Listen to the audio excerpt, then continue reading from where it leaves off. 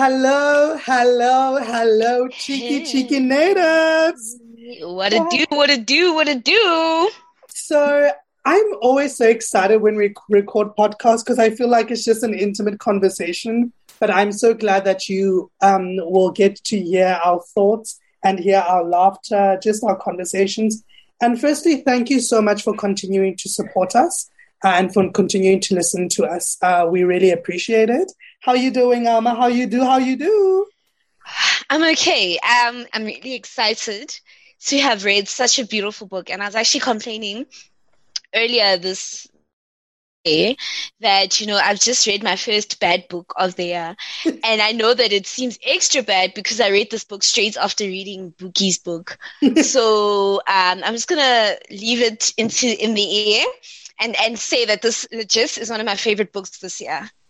So today we have the wonderful privilege of being in conversation with the author of An Ordinary Wonder. And I will let Alma just read the bio, and then we will get straight into the conversation to welcome Buki. Okay, I am so excited. I have the supreme pleasure of introducing Buki Papillion, who is Nigerian born and who studied law at Hull University in the UK and then obtained her MFA in creative writing from Lesley University in Cambridge, Massachusetts. She has received numerous writing scholarships and awards and is a VONA alumnus. She has been at various times an events organizer, travel advisor, librarian, and chef, and her work has appeared in numerous publications. She currently lives in Boston, USA, and she is the author of An Ordinary Wonder. I want to start by saying, and I've said this before, there is nothing ordinary about this wonder. Welcome, Buki, to the Cheeky Natives. Thank you. I'm so happy to be here with you, and I'm so glad that you love An Ordinary Wonder. I think love is an understatement. I think we really, really are astounded by just how much the book achieves and how tender and extremely moving it is. At least for me, I think it was a book that I started and I thought, oh my gosh, it's 300 pages. Am I going to be able to finish this in the time that it requires me to finish it? But I literally spent half a day reading the last 200 pages of this book because it was that juicy. And I just wanted to know what happens next, what happens next, what happens next. Yep. To begin the question or the conversation, Buki, I think the first question is, this is such an important story to tell, particularly in contemporary literature. And we wanted to find out from you, why was it important to tell the story? Or perhaps, where did the story meet you? I love that question, where did the story meet me? The story met me at a point in my life when I was asking all sorts of interesting questions about life, about myself, because I am a transplanted Nigerian living in the United States who used to live in the UK. So I was finishing my MFA at the time, and I was studying my own culture. I was doing a course studying my own culture, Nigerian culture, which was for me different from actually living it, which I had lived my Nigerian culture for 20 something odd years of my life, because I didn't leave Nigeria till I was in my early 20s. And so this sort of retrospective looking back and actually diving into my own culture brought up so many things about my own life, about my past, about my country, about the way we think about certain concepts, for example, like gender. And so while doing all of that, I heard this clear voice telling me this story, this astounding story. And I was like, oh, wait, I need to pay attention to this. This is so vital. And then it became a sort of an unlayering, if you like, of all of the different aspects of my life and of being Yoruba and of my gender and the way that we perceive gender variance in my country and in Nigeria and in many other countries.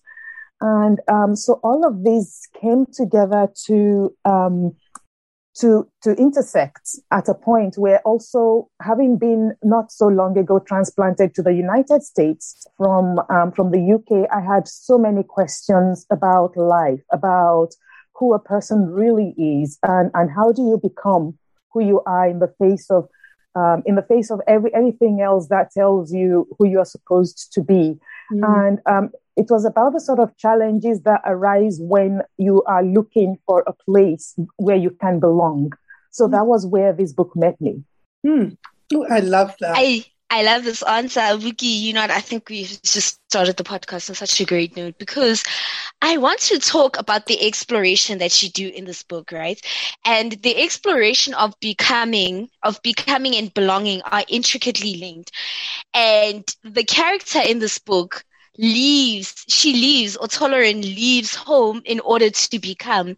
So she's displaced in order to become. And so there's a relationship that I want us to talk about between the becoming and the displacements, the becoming, the belonging, and the displacements, and why geography features in the way that it does. Right. So, yes, that is so interesting. You put it so succinctly.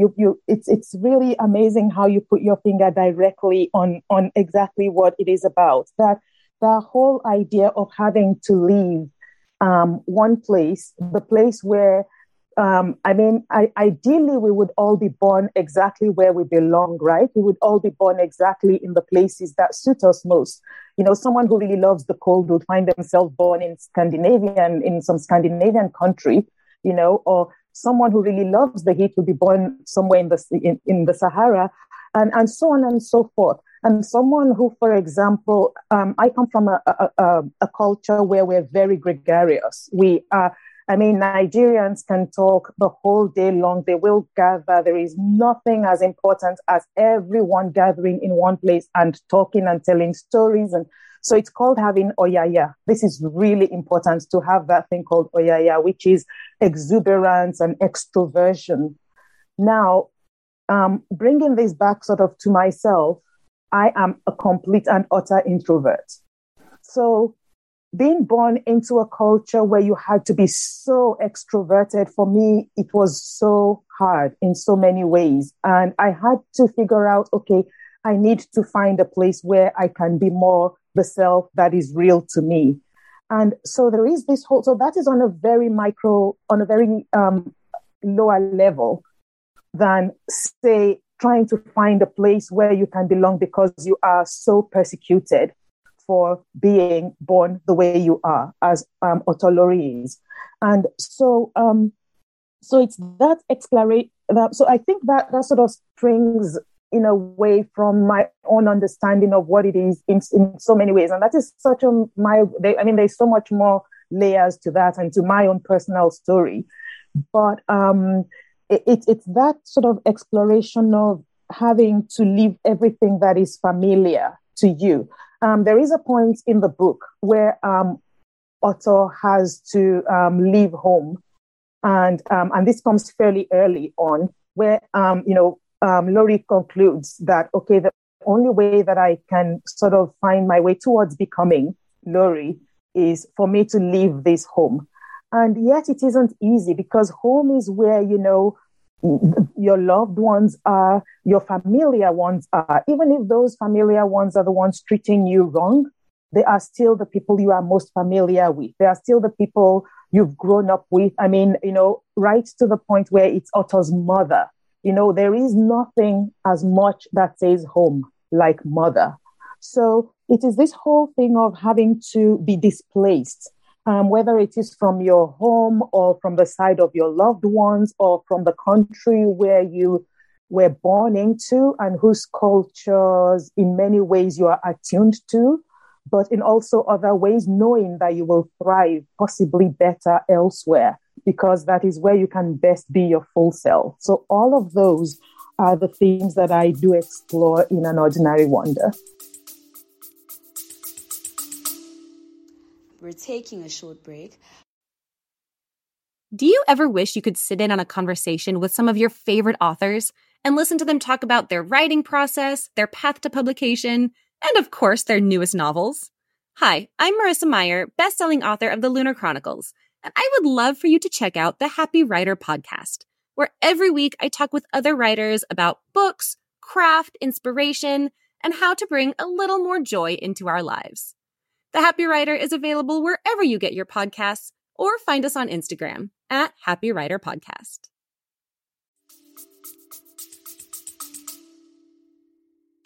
I like the question around displacement, right, and becoming, and I think in many ways unbecoming.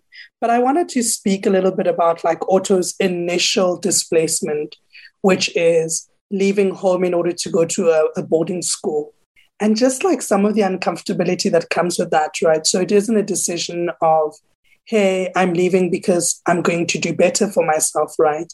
But it's leaving because I know that I'm causing some form of chaos in this home, and I'm leaving in order for there to be normalcy in the home.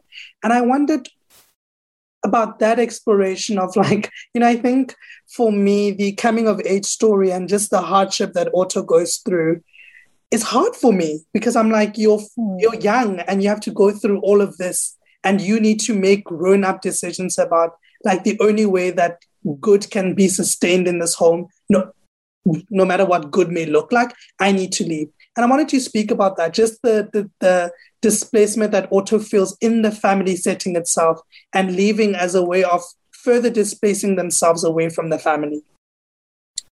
That is so, that goes really deep.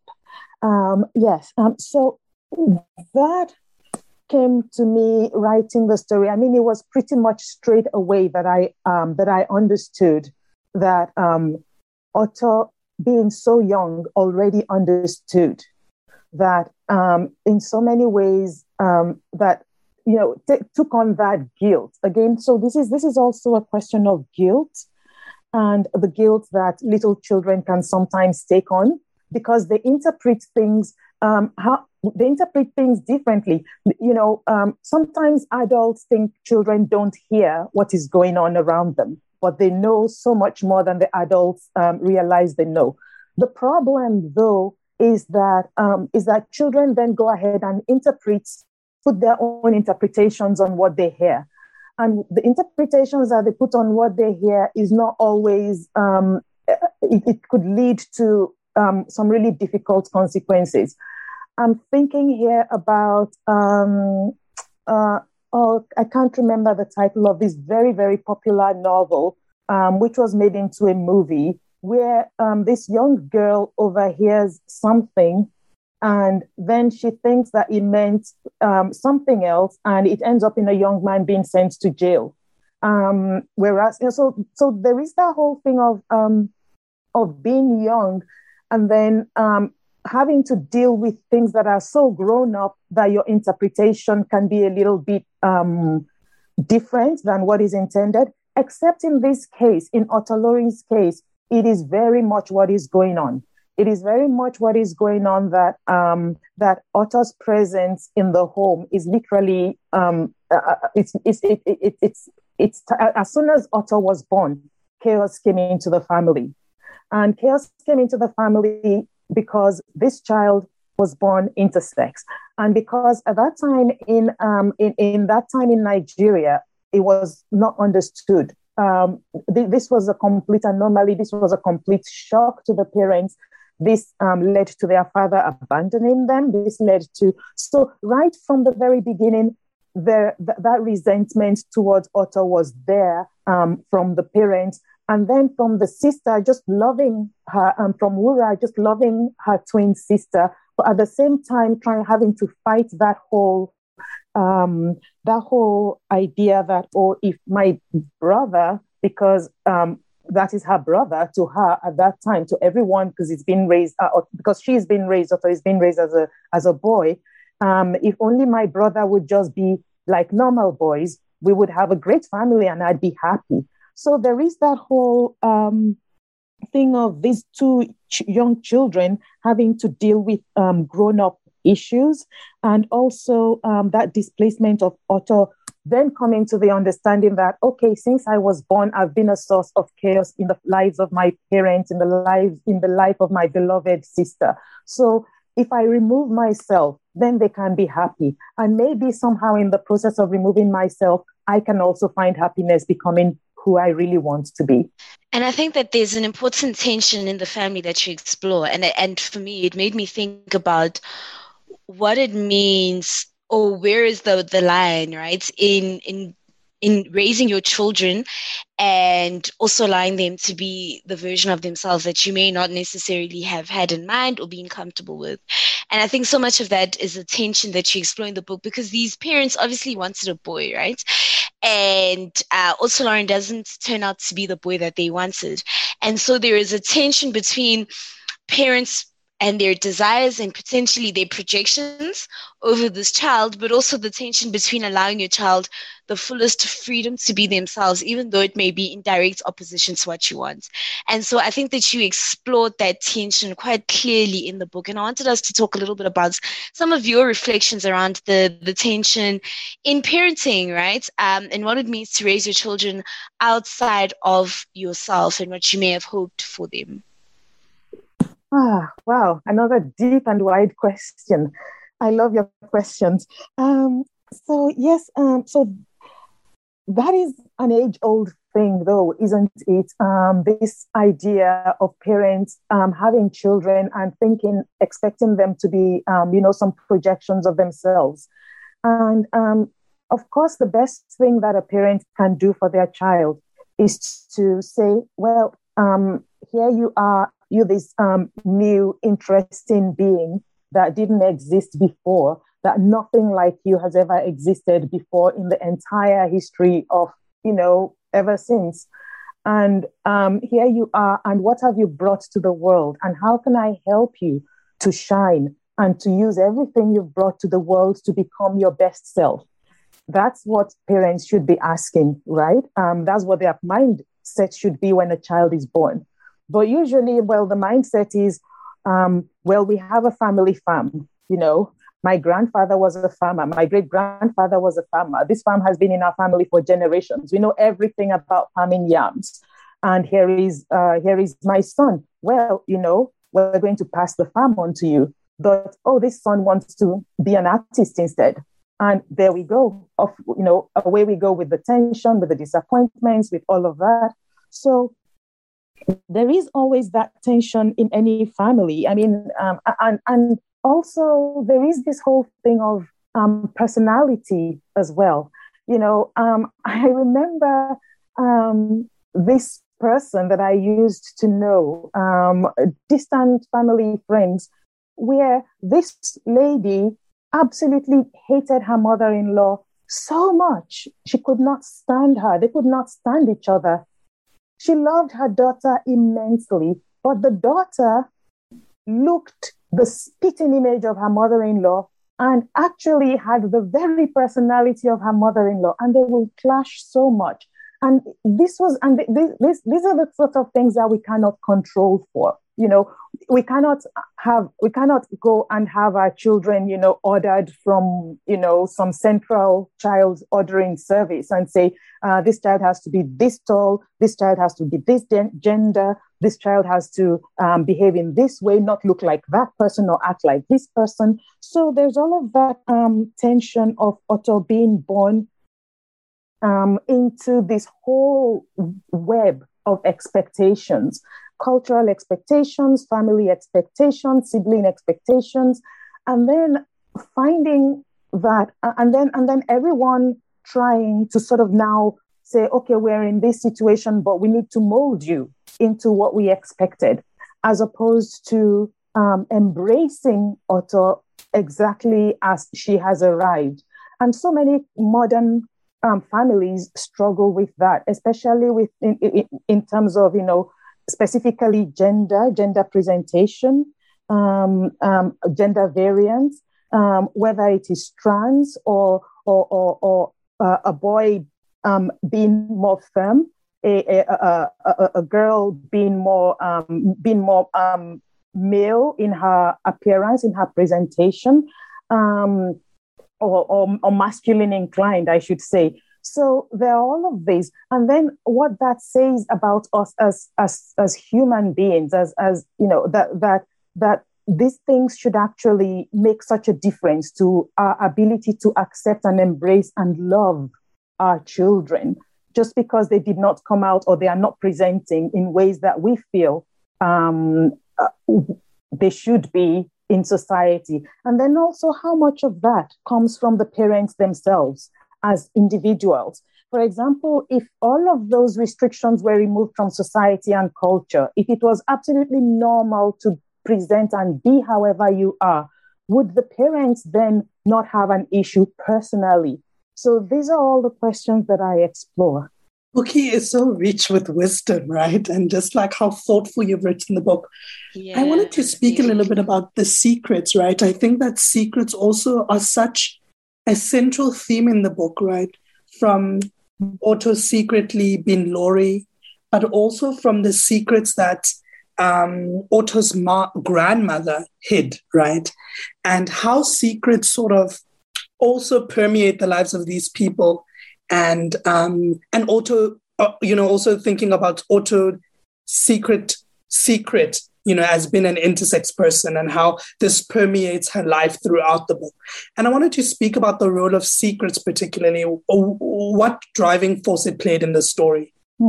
Yes. So secrets, I mean, we all have them. Everyone has some skeleton, as we say, in our cupboard.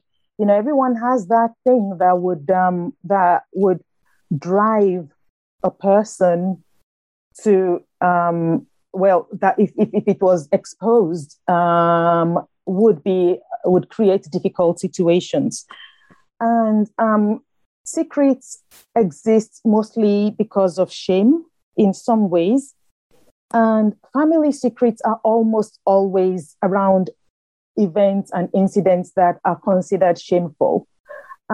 So in Oto's case, what has happened, of course, is that she's born intersex. One of the things that human beings have shame around the most is sexuality. Anything to do with sex, sexuality, gender, there is a big possibility for shame to happen. And so from time immemorial, having a child that is born intersex in many societies has been a quote unquote shameful event. So for Oto and in 1990s Nigeria, it is an event where they don't even know where to turn. They do not. The parents do not know where to turn. The parents have no idea about what this is. And so their response is to hide. They feel that their best response is to hide. And so they inculcate that into Oto Lori that, you are this anomaly. If people heard about you or knew about you, it will be so shameful and it will be so horrible for you, and it will be so shameful and it will be so horrible for all of us. And so going back to that and then taking that shame further, there are all the secrets that all of the family are hiding. And all of those secrets are around this particular central event that they feel that is so shameful. And so, for example, I read an article not too long ago where this was in very recent times, where some African midwives, I'm trying to remember exactly which country now, and I do not want to say the wrong country. I think it might have been Kenya, and if it is not, please forgive me. I just cannot remember the exact country, where they were interviewing real midwives, and these midwives were confessing that when children were born intersex, the parents would actually ask them to quietly kill these children. And I want you to and this is, it may have been Kenya, but this is also happening in South Africa. There has been a number of research of midwives, saying that they, intersex infanticide is a thing, right? So I think like it's quite widespread, even though we don't talk about it, especially on the continent. Yes, yes, exactly. And so it is, I mean, this is the heaviness of the size of the secret of how this is regarded and this is partly also why I felt like this book just needed to be written and written very, very much from an African gaze, from an African perspective, from a Nigerian African perspective, because I didn't want it to be because these sorts of subjects around intersex, around gender, around queerness are usually talked about in terms of, oh, this is a Western thing, this is a European thing, this is an American thing, this has nothing to do with us here. We don't, that is not even in the conversation here. But I very much wanted us to have that conversation in a way that wasn't being had from that Western gaze, that wasn't being had from. So I wanted this to be brought to light and to stop being such a thing that it such a secret thing. I wanted it to be something that was brought to light, that is discussed openly. I wanted people to read about Oto's story and say, oh my God, this could be my neighbor, this could be my neighbor's daughter, this could be my child. How would I react? Would I react like Oto's mother? Could I be better? And why should this be such a big deal anyway? If my child is born intersex, so that is so just chipping away at that shame, that whole aspect of secrecy and shame. We're taking a short break. Have you ever wondered what the band AC/DC has to do with the missing town of Dublin, Wisconsin? Or who gets to decide what music plays at the end of the world? Or whether or not the largest unsolved art heist in history was actually a cover for a different crime? Maybe you haven't wondered about these things, but that's okay. On 31, we dive into strange, true, but often lesser-known stories and the interesting theories that surround them. From space to sports, lost media to internet lore, 31 has something for everyone. Find 31 on your favorite podcast platform and dive into the why behind the weird with me, Quinn Lovecraft. 31, the why behind the weird. Oh, I love that we are speaking about secrets and shame, right? Because I think that the book really just demonstrates the pervasive power of shame and of secrets.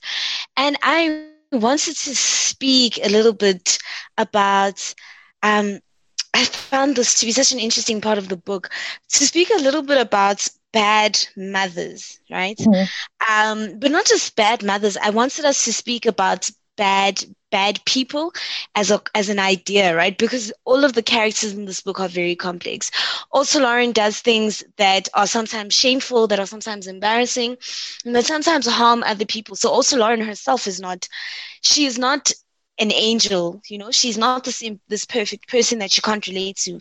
And I think that you've gone out of your way to write these characters with a lot of complexity. And so I wanted to explore a little bit the idea of like characters just not being great, but still eliciting empathy out of people, and why you felt that it was so important to write these characters in the way that you did. Because I find the idea of bad people to be quite an intriguing one.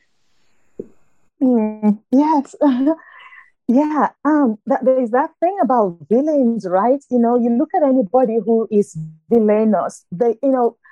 Nobody was born. Nobody was born intending to do harm. I think everyone is born. I think every spirit comes into this world with gifts, and the whole reason why we're here is to express our gifts, to share them with our fellow humans, as we sort of escort each other to the other side. It's like we're all on a walk. It's like I picture this big road we're all on.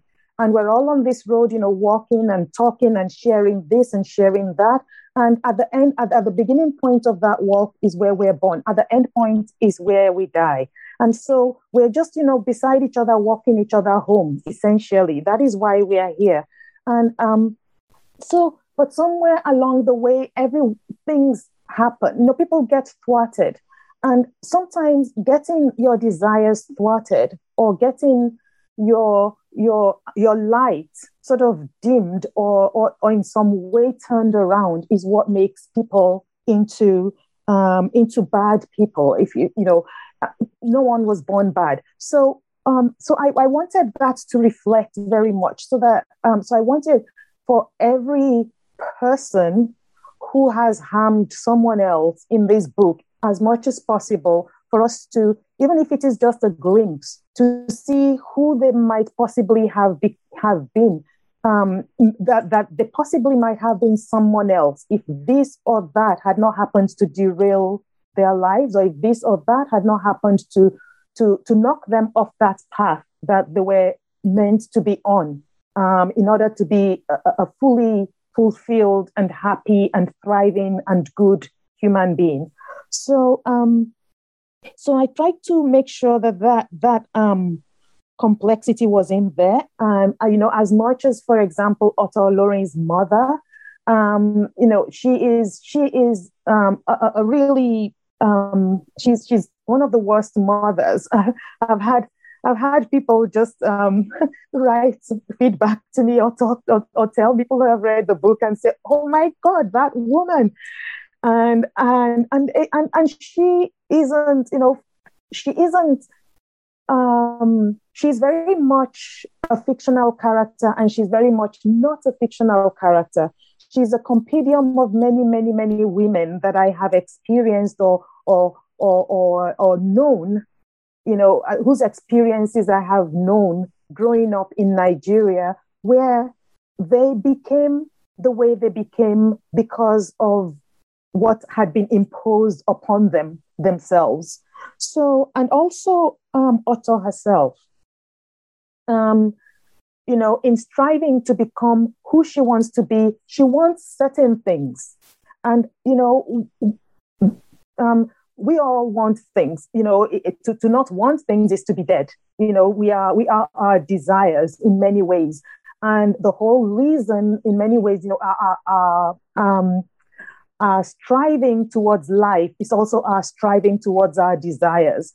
By next year, I want this. I want to do this. I want to achieve this. So Otto very much wants to achieve many things. I mean, being the girl that she knows she is not the only thing that she wants to achieve in life, which is one of the major things because it is so fundamental. But she also wants to be a great artist. She wants to live her life. She wants to see places. She wants to experience things. But in all of this wanting, she's also coveting, because to want is also sometimes to covet what does not belong to you. And coveting what does not belong to you can lead to some really difficult situations and grim circumstances. But we're all human, and sometimes we do covet what is not ours.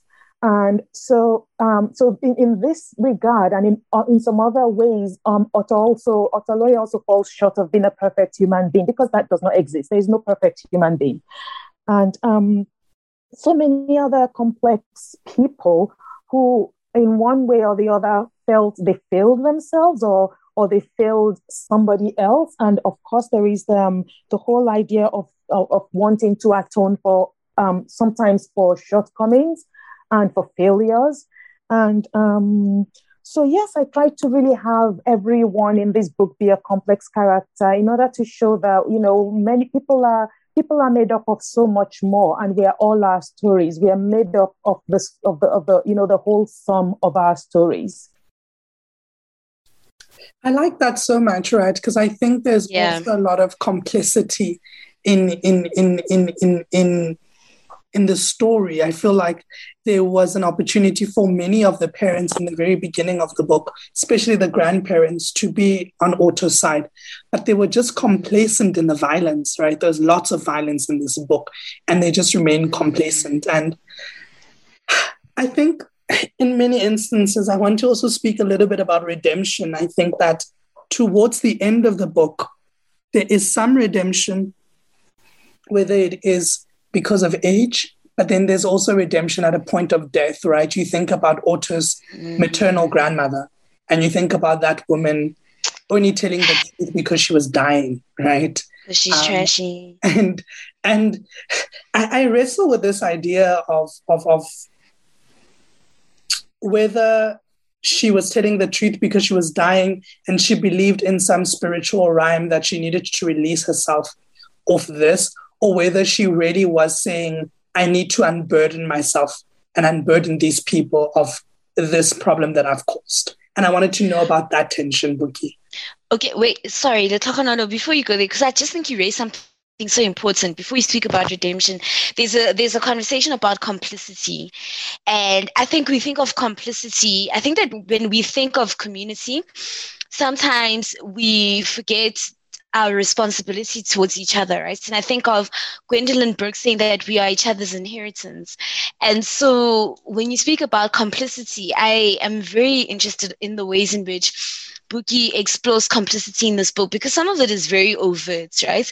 Some of it is, we can see parental neglect, we can see the ways in which also Lauren's father has not been who he needed to be, or the ways in which his mother has not been who she's needed to be. But then there's a complicity from the church, right? And the ways in which the church will promote the ill treatment of people who are different because they don't feel it fit the narrative, right? Or you think about the school participating in the cover-up of sexual abuse that's occurred, at the school. And so some of that is very overt, but some of that is also very covert. But in every single aspect that I'm speaking about, we have seen the complicity of the community. And so I want us to just touch on that, because you've raised it, before we move on to the redemption and what redemption looks like. Because can there be redemption without acknowledgement of harm and responsibility? Oh, wow. I love this. So yeah, so there is, okay, so the whole, so the idea of so we will come back to the idea of the grandmother and how complicity and what happens, with her death and so on. But yes, let's start with this with complicity. So yeah, I love that quote that you gave, about our responsibility towards each other. And yes, there is a lot of complicity here. And that is always the thing. We look at all the sexual abuse, scandals coming up and all of these things being revealed now. And we, especially, for example, in the Catholic Church. And we it's like all of these people have been there. There are people who have known all along and they've kept quiet. And silence, that particular brand of silence, is so very, very powerful and so damaging. And it is, and in many ways, I think it's a lot of times it's because people feel, there are people who feel, oh, I could say something, I could do something, but I am just me. I'm just one person. I have so little power. If I start this, there's all this giant power arrayed against me. Who am I, little me, to go against this, big institution, this massive church? And yes, it is always a risk. And no, it doesn't always turn out right for the person who is trying to expose bad things that are going on. So, but that's the one of the questions that I sort of wanted to raise is, even if you are this little, even if you don't have that much power, it still makes a difference in your own capacity in any way that you can to try and speak truth to that power. So looking at the question of the church that is complicit, there is a lot of that, unfortunately, going on these days in many countries, and especially I can speak specifically to Nigeria, that there is a lot that this whole idea of children being witches, of child witchcraft, it is so hideous and so horrible. And there are so many churches that perpetuate that particular narrative. And there are so many children that are suffering as a result of that narrative being perpetuated. And that is something that I wanted very much for us to see and to understand. And I was hoping that people who have these sorts of ideas also will read this book and that they would have identified so strongly with Otolori that when they see the things that are being done to her in the name of, the church being complicit in this particular type of abuse of children, they will be so shocked, and they will look around and question their own beliefs, because a lot of people in Nigeria still have these beliefs, still hold these particular beliefs. So I'm speaking specifically to Nigeria, but I know that this is widespread in many African countries and in many other parts of the world as well. So that was another thing that I wanted to explore, that whole that complexity from the church. And then the school, these things happen in schools. I mean, oh my goodness, the things that happen to people in schools and are covered up and are quieted. I remember a certain incident that happened when I was in university in Nigeria. And I will not, I went to, well, I will not say in more detail because I don't want anyone to be in any way identified. But a young woman was raped, and she was so young. I mean, we just started university. We were barely out of our teens at the time, and she'd been to a party. She'd been dropped off.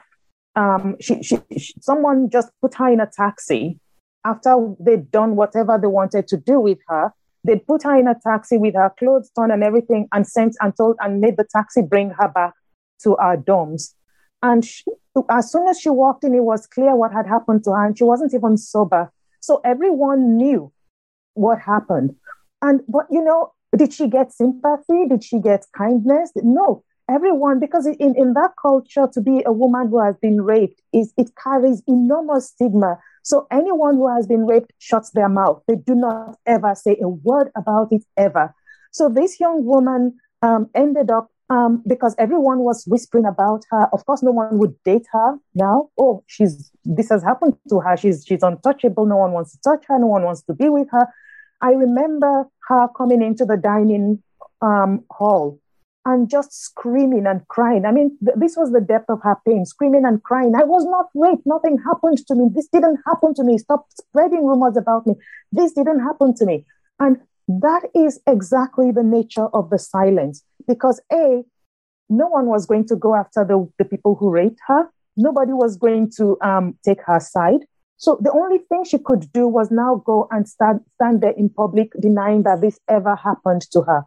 This is the nature of the silence. And the university would not have done, they might have maybe opened some sort of investigation, but she would always have been the one who suffered for this particular incident. So that is the sort of complicity around which I wrote this book, that sort of silence, that sort of continual silencing and complicity. And I wanted this book to sort of to be a challenge to all of that.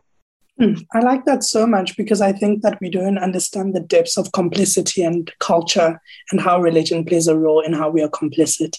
But I think closely related with the idea of complicity is also the idea of redemption, right? There's a lot of redemption that happens in the book for a number of people. But my question really is it redemption because we are seeing the errors of our ways? Or is it because we believe in some higher power and we want to get into a heaven or wherever? And now we're at the point of death. So what we're doing is we're saying, I need to fix my life before I get to the other side, as the grandmother did in the story. This is, there is this whole thing about sometimes when people are dying. I actually read about that recently, and I wish again I could find that article. It is actually a medically recognized thing that sometimes happens to people, that when they are dying, there is this sifting through of the memory. So it's like when cards are put on top of each other, when that game where you stack some cards and then you touch them and then they all start falling. So it's in a way, when people are dying, their memories flash through. It is like this flashing through of a memory where then they just stop because they are no longer in this present time. They are going back and forth in time. And so they're just talking. So sometimes it is that. And sometimes it is a need, like you said, to unburden, to just get things off of your chest, knowing that, oh, I have done this harm, because suddenly there are no more consequences. And because there are no more consequences, because the dying person, in this case, the Otto Loring's grandmother, that, she's dying, and all of a sudden there are no consequences, and she might be able also to put things right. So in this case, it's almost a choose your own adventure situation. It's like, I want the reader to come into this, and so you can pick, whether you want it to be the grandmother finding some sort of redemption, or whether you want it to be the sort of just a scientific medical explanation for a dying person whose brain is now sort of filtering through all of her memories, and who is just talking because she says a whole lot of things. And so, and I try to play with that sort of ambiguity in the whole book. What is real? What is not real? What is scientific? What is imagined? So in that case, in that sense, the redemption of the grandma, is it redemption? Is it actual conscious redemption, or is this something that is just a scientific event, a scientifically explicable event happening inside, as the neurons are firing in her dying brain? So I play with this sort of complexity quite a bit in the whole book. I want to speak about some happy things. Oh my goodness, this happy book. Things. No, because I think that when we think of coming of ages, and we think about the things that Black children who don't fit the mold have to go through, the story can often just be reduced to trauma and to pain. But what I think you've done so beautifully is that there are nuggets of joy in this book. There are nuggets of tenderness. There are nuggets of love. And I want to talk about the tenderness, because I don't want us to miss the opportunity to talk about the tender ways in which he writes about friendship and love and agreements in this book, And there is a tenderness in Otto Loring and Darren's relationship. So it starts off as a friendship, and it develops into a relationship as Otto Loring and becomes to become. And I want to talk about the tenderness with which you approached this story, because they were both incredibly complex characters, but their relationship is so tender and is so beautiful. And I want to talk about that tenderness. I love this. Can I just say this? Because obviously, this is my favorite relationship in the book. But I also think in thinking about tenderness and love and agreement, it's also like just this way. There's a part earlier in the book, right, where we know Bayo sort of violates Otto, and Darren comes in. And then Darren speaks about this, or confesses later on, that I actually witnessed this ordeal, and I saw, and I was okay with it.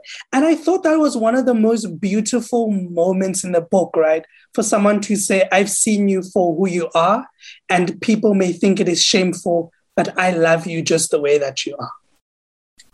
Yes. Yes.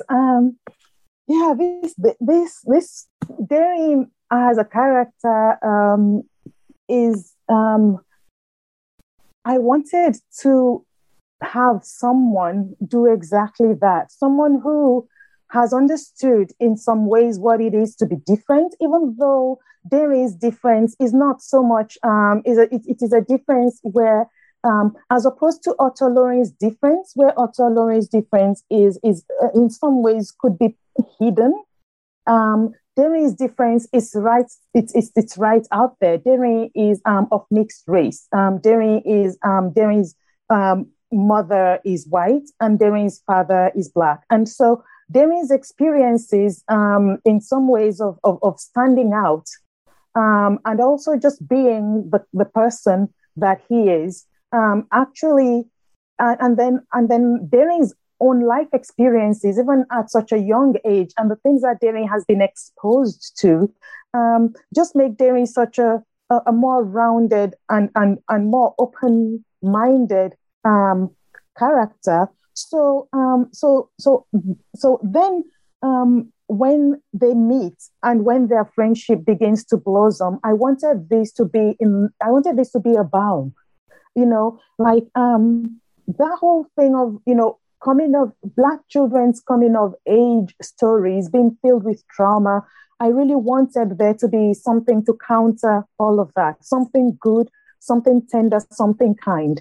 And that is where this friendship comes in. And I wanted to make it a transcending sort of friendship, the sort of friendship that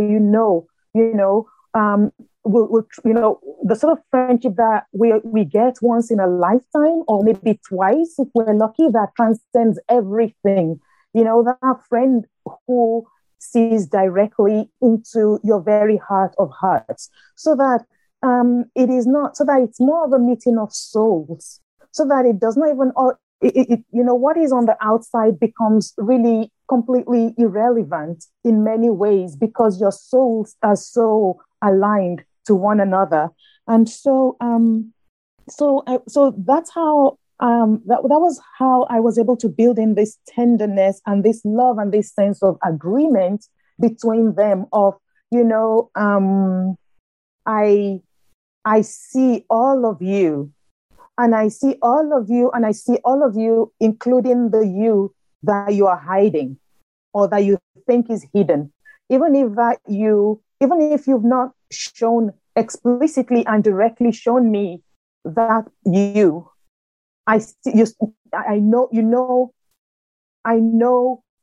that I know that it's in there and that I see it. If all of this makes sense, because it's a bit convoluted, but that is exactly that sense of agreement, that understanding that does not need explanation often, that understanding that there are things that you are not telling me, but that that I sort of on a level understand exists, and I'm fine with it.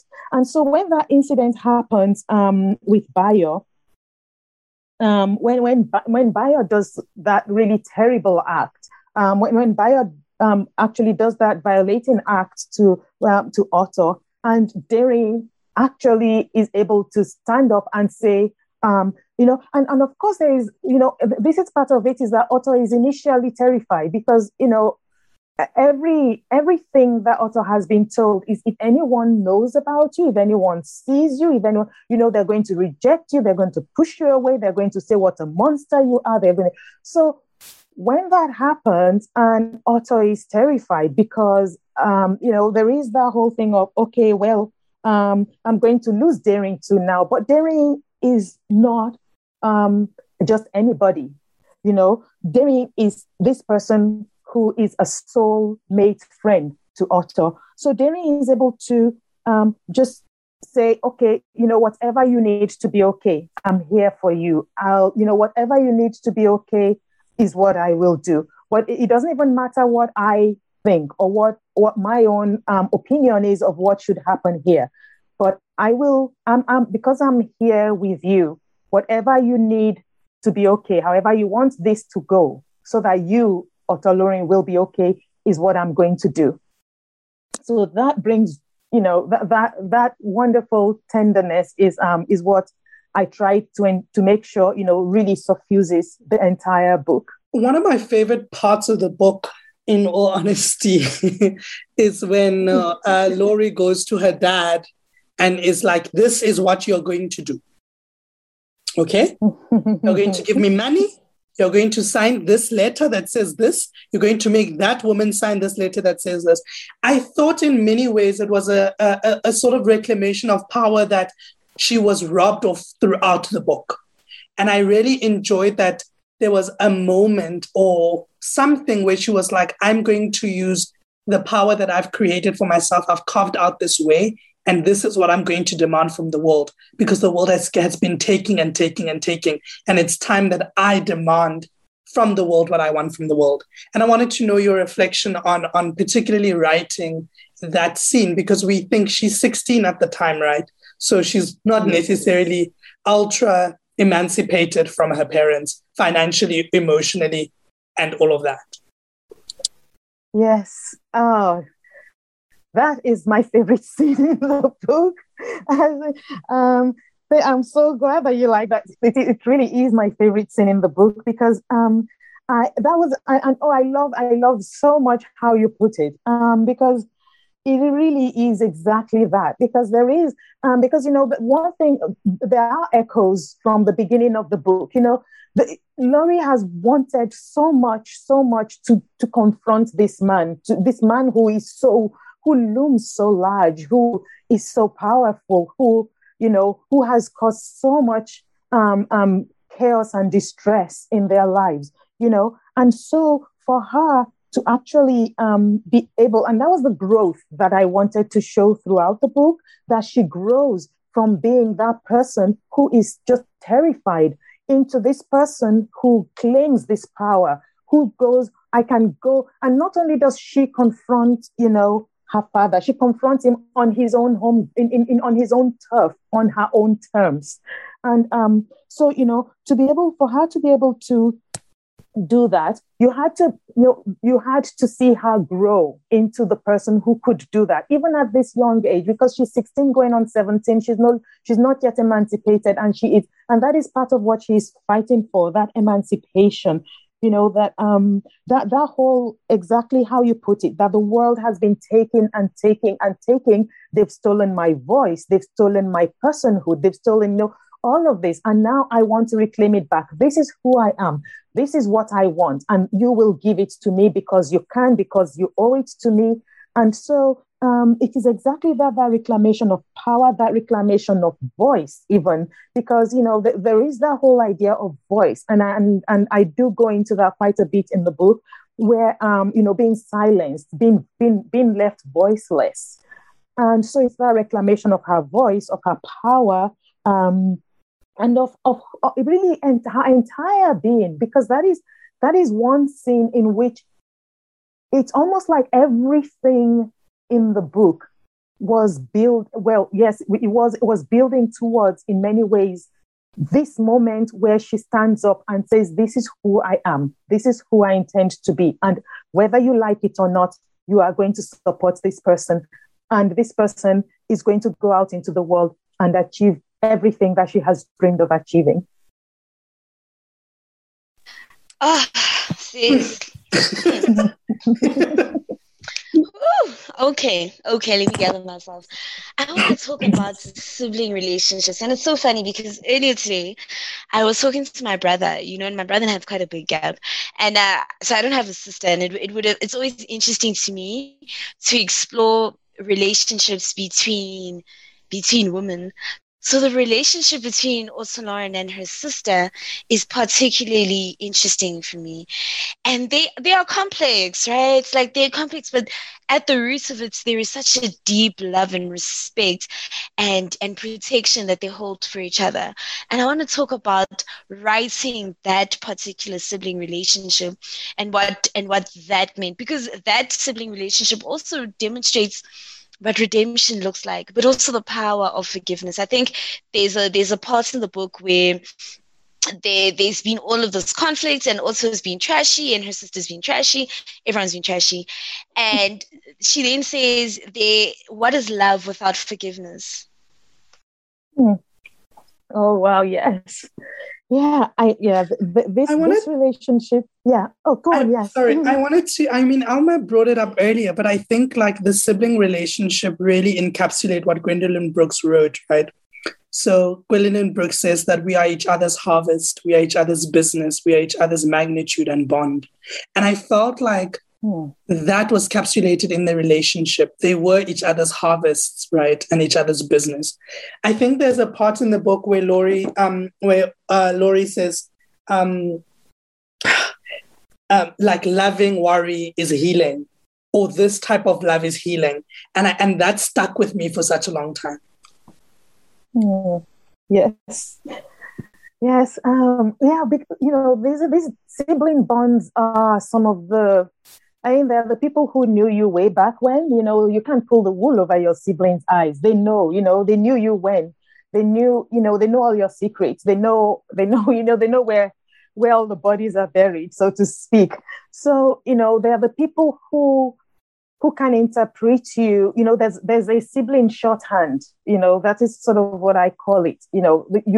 There are some things that you never in this world have to explain to your sibling because, you grew up in the same home. So there are some things your parents might say, or, you're at a family gathering and your parents say something and you look at your sibling and neither of you have to say a word. You've both had a whole conversation just, by looking at each other because, this is your background, this is your story.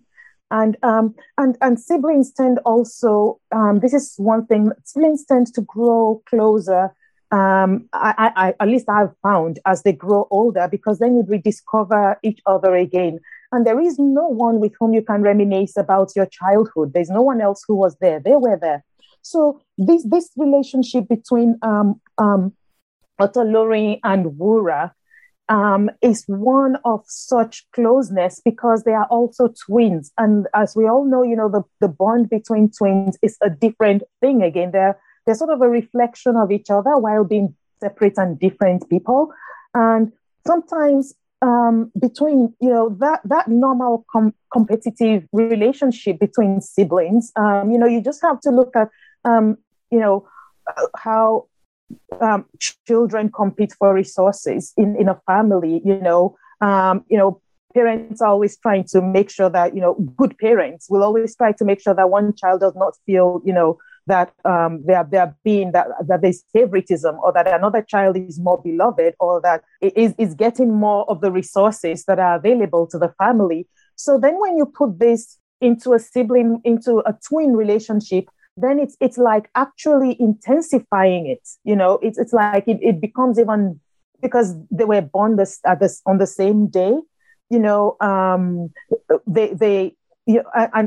And it's hard sometimes for twins to differentiate themselves. To differentiate themselves from each other. A lot of twins resent that thing where people are, oh, the twins. They're like, no, I'm me. No, he or she is themselves. So I wanted to show that complexity of that relationship between them, especially in a situation where one of the scarce resources that they are in competition for is the love of their parents, which is something that should not happen, in a situation where the parents are actually responsibly raising their children. So in this case, we are seeing that, their father does love Wura in his own very narrow and limited way. And of course, Mojisola, their mother, Wura is everything to her. And conversely, in the same way, Oto isn't anything to her parents. So then this adds another complex layer to their relationship. But this relationship is so close; they love each other so much that even despite all of these things coming between them, and the fact that also Wura gets to be who Oto wants to be. Oto just wants to live her life as Lori in the same way that Wura is living her life entirely as Wura, wear the dresses, go to the parties, enjoy everything, have the boyfriends, So, but in all of this, Wura gets to express all of these desires, all of these wants. But Oto is completely limited. And so is now pushed into a situation of deeply coveting, in many ways, what Wura has. And jealousy in sibling relationships can be so terribly destructive. And so, so then these are the things where, we talked earlier about the complexity of the characters, how nobody is entirely good 100% and nobody is 100% bad. And this is the situation in which we see, if we like, Oto's shadow self, Otolori's self that isn't the best aspect of herself, because because she covets all the things that Wura has, and this puts them in a situation where they both do not behave at their best, and where they both and where a young man comes into their lives, into both of them's lives, who then becomes a catalyst in many ways for them to try to come and drive between them that wedge that all of the other things that happened previously did not succeed in creating. So it is this particular situation that involves a young man that, ends up being the situation that creates in which they show in which their worst selves emerge. And then when their worst selves have emerged, how do they find their way back to each other? How do they, despite having done things to each other that are so unforgivable almost, how do they come to a place of, you matter more to me than anything in this world? You're my business, you're everything, you're my harvest. How do I come back to you? How do we come back to each other? I want to say thank you for writing the ending in the way that you did. I don't think my heart could have taken any other ending. Like, I would have literally wept if it didn't end the way that it did, because there was so much suffering and violence in this book that I was like, is there a break? Do we as queer people, as trans people, as intersex people ever get a break and ever get a happy ending, right? Often a soft landing, because Oto throughout the book does not have many soft landings. And I think it would be remiss of us to end the podcast without talking about Mr. D. Mr. D, Mr. D. Oh, Mr. D. One of the few men in the book who were not problematic, who were just soft and vulnerable. Oh, Mr. D. And I have a question about whether Mr. D's own life experiences, and I'm going to say this, as his own queerness is the reason why he, in many ways, was like, I don't want a child to suffer the same fate as a lover of mine may have before. So I'm going to do everything in my power to know that this person knows that it's okay to be who they are and to exist in their fullness. I wanted to know that. I wanted to know, whether if Mr. D was not necessarily queer, whether it would have been different. That is, oh, wow, yeah. Well, let me start from, do queer people ever get a soft landing, get a break? I wanted that so very much to happen in this book. And no, I'm like you. My heart could not have, even I writing it, my heart could not have taken any other ending. It just could not be any other way. It had to be happy. It had to be good. All of everything that Oto Loring experienced had to be, towards a becoming, towards a better ending, towards a better place, towards a joyful life, towards a freedom. And I wanted that to be what the book was about. That sometimes, in life doesn't hand you the best, life doesn't always hand us the best, the easiest cards. But of course, if you play it with, wholeheartedly and with your best, in the best possible way you can, whether, coming of age, even whether you're, coming of age in a country and you're gender queer in a country where it is really hard. Sometimes if you are able to look for your allies and, find your allies and believe in yourself and strive, you can be okay. You can be fine. You can have a great life. You can have it all. So I wanted very much for this book to end on that note. And so Mr. D, I love him so much. His own queerness, yes. He's Ghanaian. And we know what's been happening recently, keeping up with the news in Ghana and just how the oppression of queer people has become once again rampant in Ghana, and how just desperately sad that is in that in this day and age, we cannot just seem to move past some such terrible behaviors, and just the hope that things are going to change, because people are not keeping quiet. People are fighting back. And this is so important. And so Mr. D Mr. D is on, in a way, he's also a displaced person. And yes, and his queerness is what, in some ways, that what has displaced him and brought him in some ways to Nigeria. And of course, because of the time and the way the culture is, it's not overt. And he had his own experience, and when he was young, that caused him to be silenced, that traumatized him. And so he's, family happens in different ways, and he looks for his family. He's looking for the helpers. He's looking out for those young men, those young children, young people, I should say, who he knows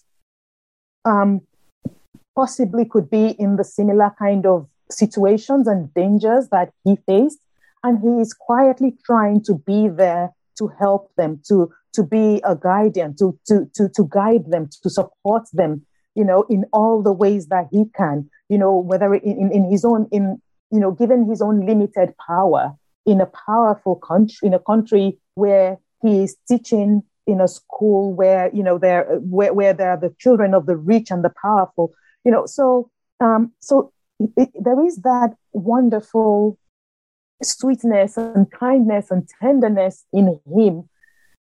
But he's also had to develop a certain toughness in order to survive.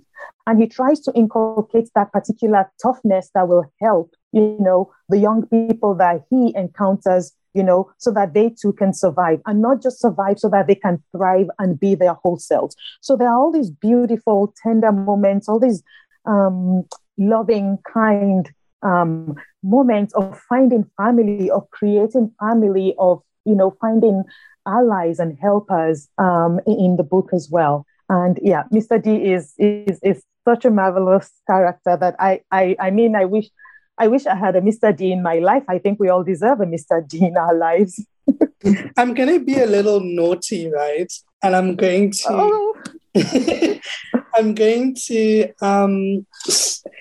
I'm always curious when I read people's acknowledgements, right? And I want to speak about this sweet French boy who stopped to help that exhausted Nigerian student at Harvard University, carrying her moving boxes to the dorm room many moons ago. Reader, I married him. Because I'm curious about that. I'm curious about, we speak a lot about displacement, and we also speak about foreignness when we think about Mr. D. And you coming from Nigeria and going to the UK, and that sort of move and what that did, and how love sort of cushioned you and gave you the space to just have soft landing. Oh, wow. Oh, my goodness. Wow. Oh, yeah. So love, definitely. Yeah. Oh, my goodness. Where do I unpack this? I can even feel you blushing. So beautiful to hear, right? It's so beautiful to hear because it comes from such a deep place as well. Love to hear it. Thank you. Yes. So my husband, I met him in university in the UK, and we were both students at the time. And yes, it was actually a bit of a stressful time in my life. I was moving from one dorm to another. And because I had to work in order to survive as a student, because my father was helping me a little, but I basically had to work I was working as a student. I was working during the holidays, whether it was the Christmas holidays or the summer holidays. I was constantly working. So while being a student, I was working all the time. And so I just had a long, hard day at work, and I needed to move my boxes as well because I had to quit the dorm room that day. And it was all so stressful. And so it was later in the evening, I was rushing to grab these boxes and rushing to get back to my room and all of that. And the boxes were actually falling because I was so stressed. And this young man just said, "Can I help you carry them?" And I was like, "Oh, sure, thank you." And he carried them to my room. And we're at the door, and I said, okay, you can leave them here. I said, no, I'll carry them all the way upstairs for you. Carried them upstairs. And then he just stood there and was chatting like we'd known each other forever. He just started talking. I was like, oh, okay. I was chatting with him. And then eventually I said, would you like a drink? I offered him some juice. And then after that, he left. And then the next day, guess who showed up at my door? And then the next day. And so this was how our story began. And my husband is, he's French, he's white. And I'm Nigerian, I'm Black. So you can imagine that this was a French white boy in the UK, and this Nigerian Black girl and we've met in the UK. And so our story is long and deep, and it's been many years. We've been married 20-something years, and we've moved. We moved around in the north of England, and then we moved to the US. And coming to the US was such a shock. I will not lie. America is such a different country again from anything that I'd ever experienced. And so I had to now start figuring out who I was over here and who I wanted to be. And so many things were challenged. Like when we first got here, I wasn't allowed to work. So I had to I had to go back to school because that was the only thing I could do. And so in all of this, he's been my constant. And we've been each other's constant. And I think in some ways, writing Daring was very much informed in some ways by the man that he is to me. Yes. And I felt it because Darren felt so like real, like I think writing about love in the way that you did come from a deep place. And so that's why I wanted to bring it up, because I just felt that you wrote it from this place that you know of. Ooh. Yes. Yeah, he yes, very much in many, many ways, that constancy, that calmness in the face of things, that ability to just be there and say, okay, what, reason out, where I would flail and panic and run around like, my hair was on fire. He would just go, okay, this, that, and that is the situation. Here you are. What shall we do? I am here. That always, and then he's smart. Oh, he's so smart. I mean, I fell in love with his mind as much as anything else. So, yeah, now you made me talk a whole lot about myself. But yes. Buki, thank you so much. Thank you so much for... This is such a beautiful note to end it on, right? Yeah. Just the love. I'm like in love. I'm in love with love right now. Thank you so much for the book. I wanted to know if it's possible to just read the first page of An Ordinary Wonder for anyone who's listening, just so that they can, enter the book. Oh, thank you so much. Yes, I will be happy to. So I'm going to read from the preface. There's a slight preface at the beginning, and that preface is actually a Yoruba poem that is also a song. And then I'm going to read the first page. And the poem is, "Hey, child of the silver rivers, stay, offspring of the morning light, be well, daughter who dances to the beat of the waves." And in Yoruba, that song is, "Hey, ọmọ mi mọ́lẹ̀, dúró ọmọ olówùrọ̀, ọmọ pẹ̀lẹ́ o, ọmọ alùgbèjò."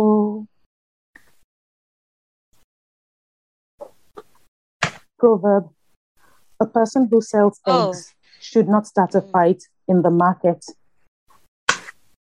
My name is Otolorin. I've been called monster. Within dark valleys of flesh, I defy the given, a snake curled in upon itself, two in one, mythical and shunned. Yet in that magical place between worlds, in the realm where the great mother gives milk to her offspring, I become like a goddess. There in words unspoken, my voice is heard. I often wish I could take Wura, my sister, with me to visit that place where I truly come alive, but I cannot because Wura is normal, so it would be death. Wura and I are twins. Like all other Yoruba twins that have ever been born, we should be called Taiwo and Kehinde, the one who came first and the one who lagged behind.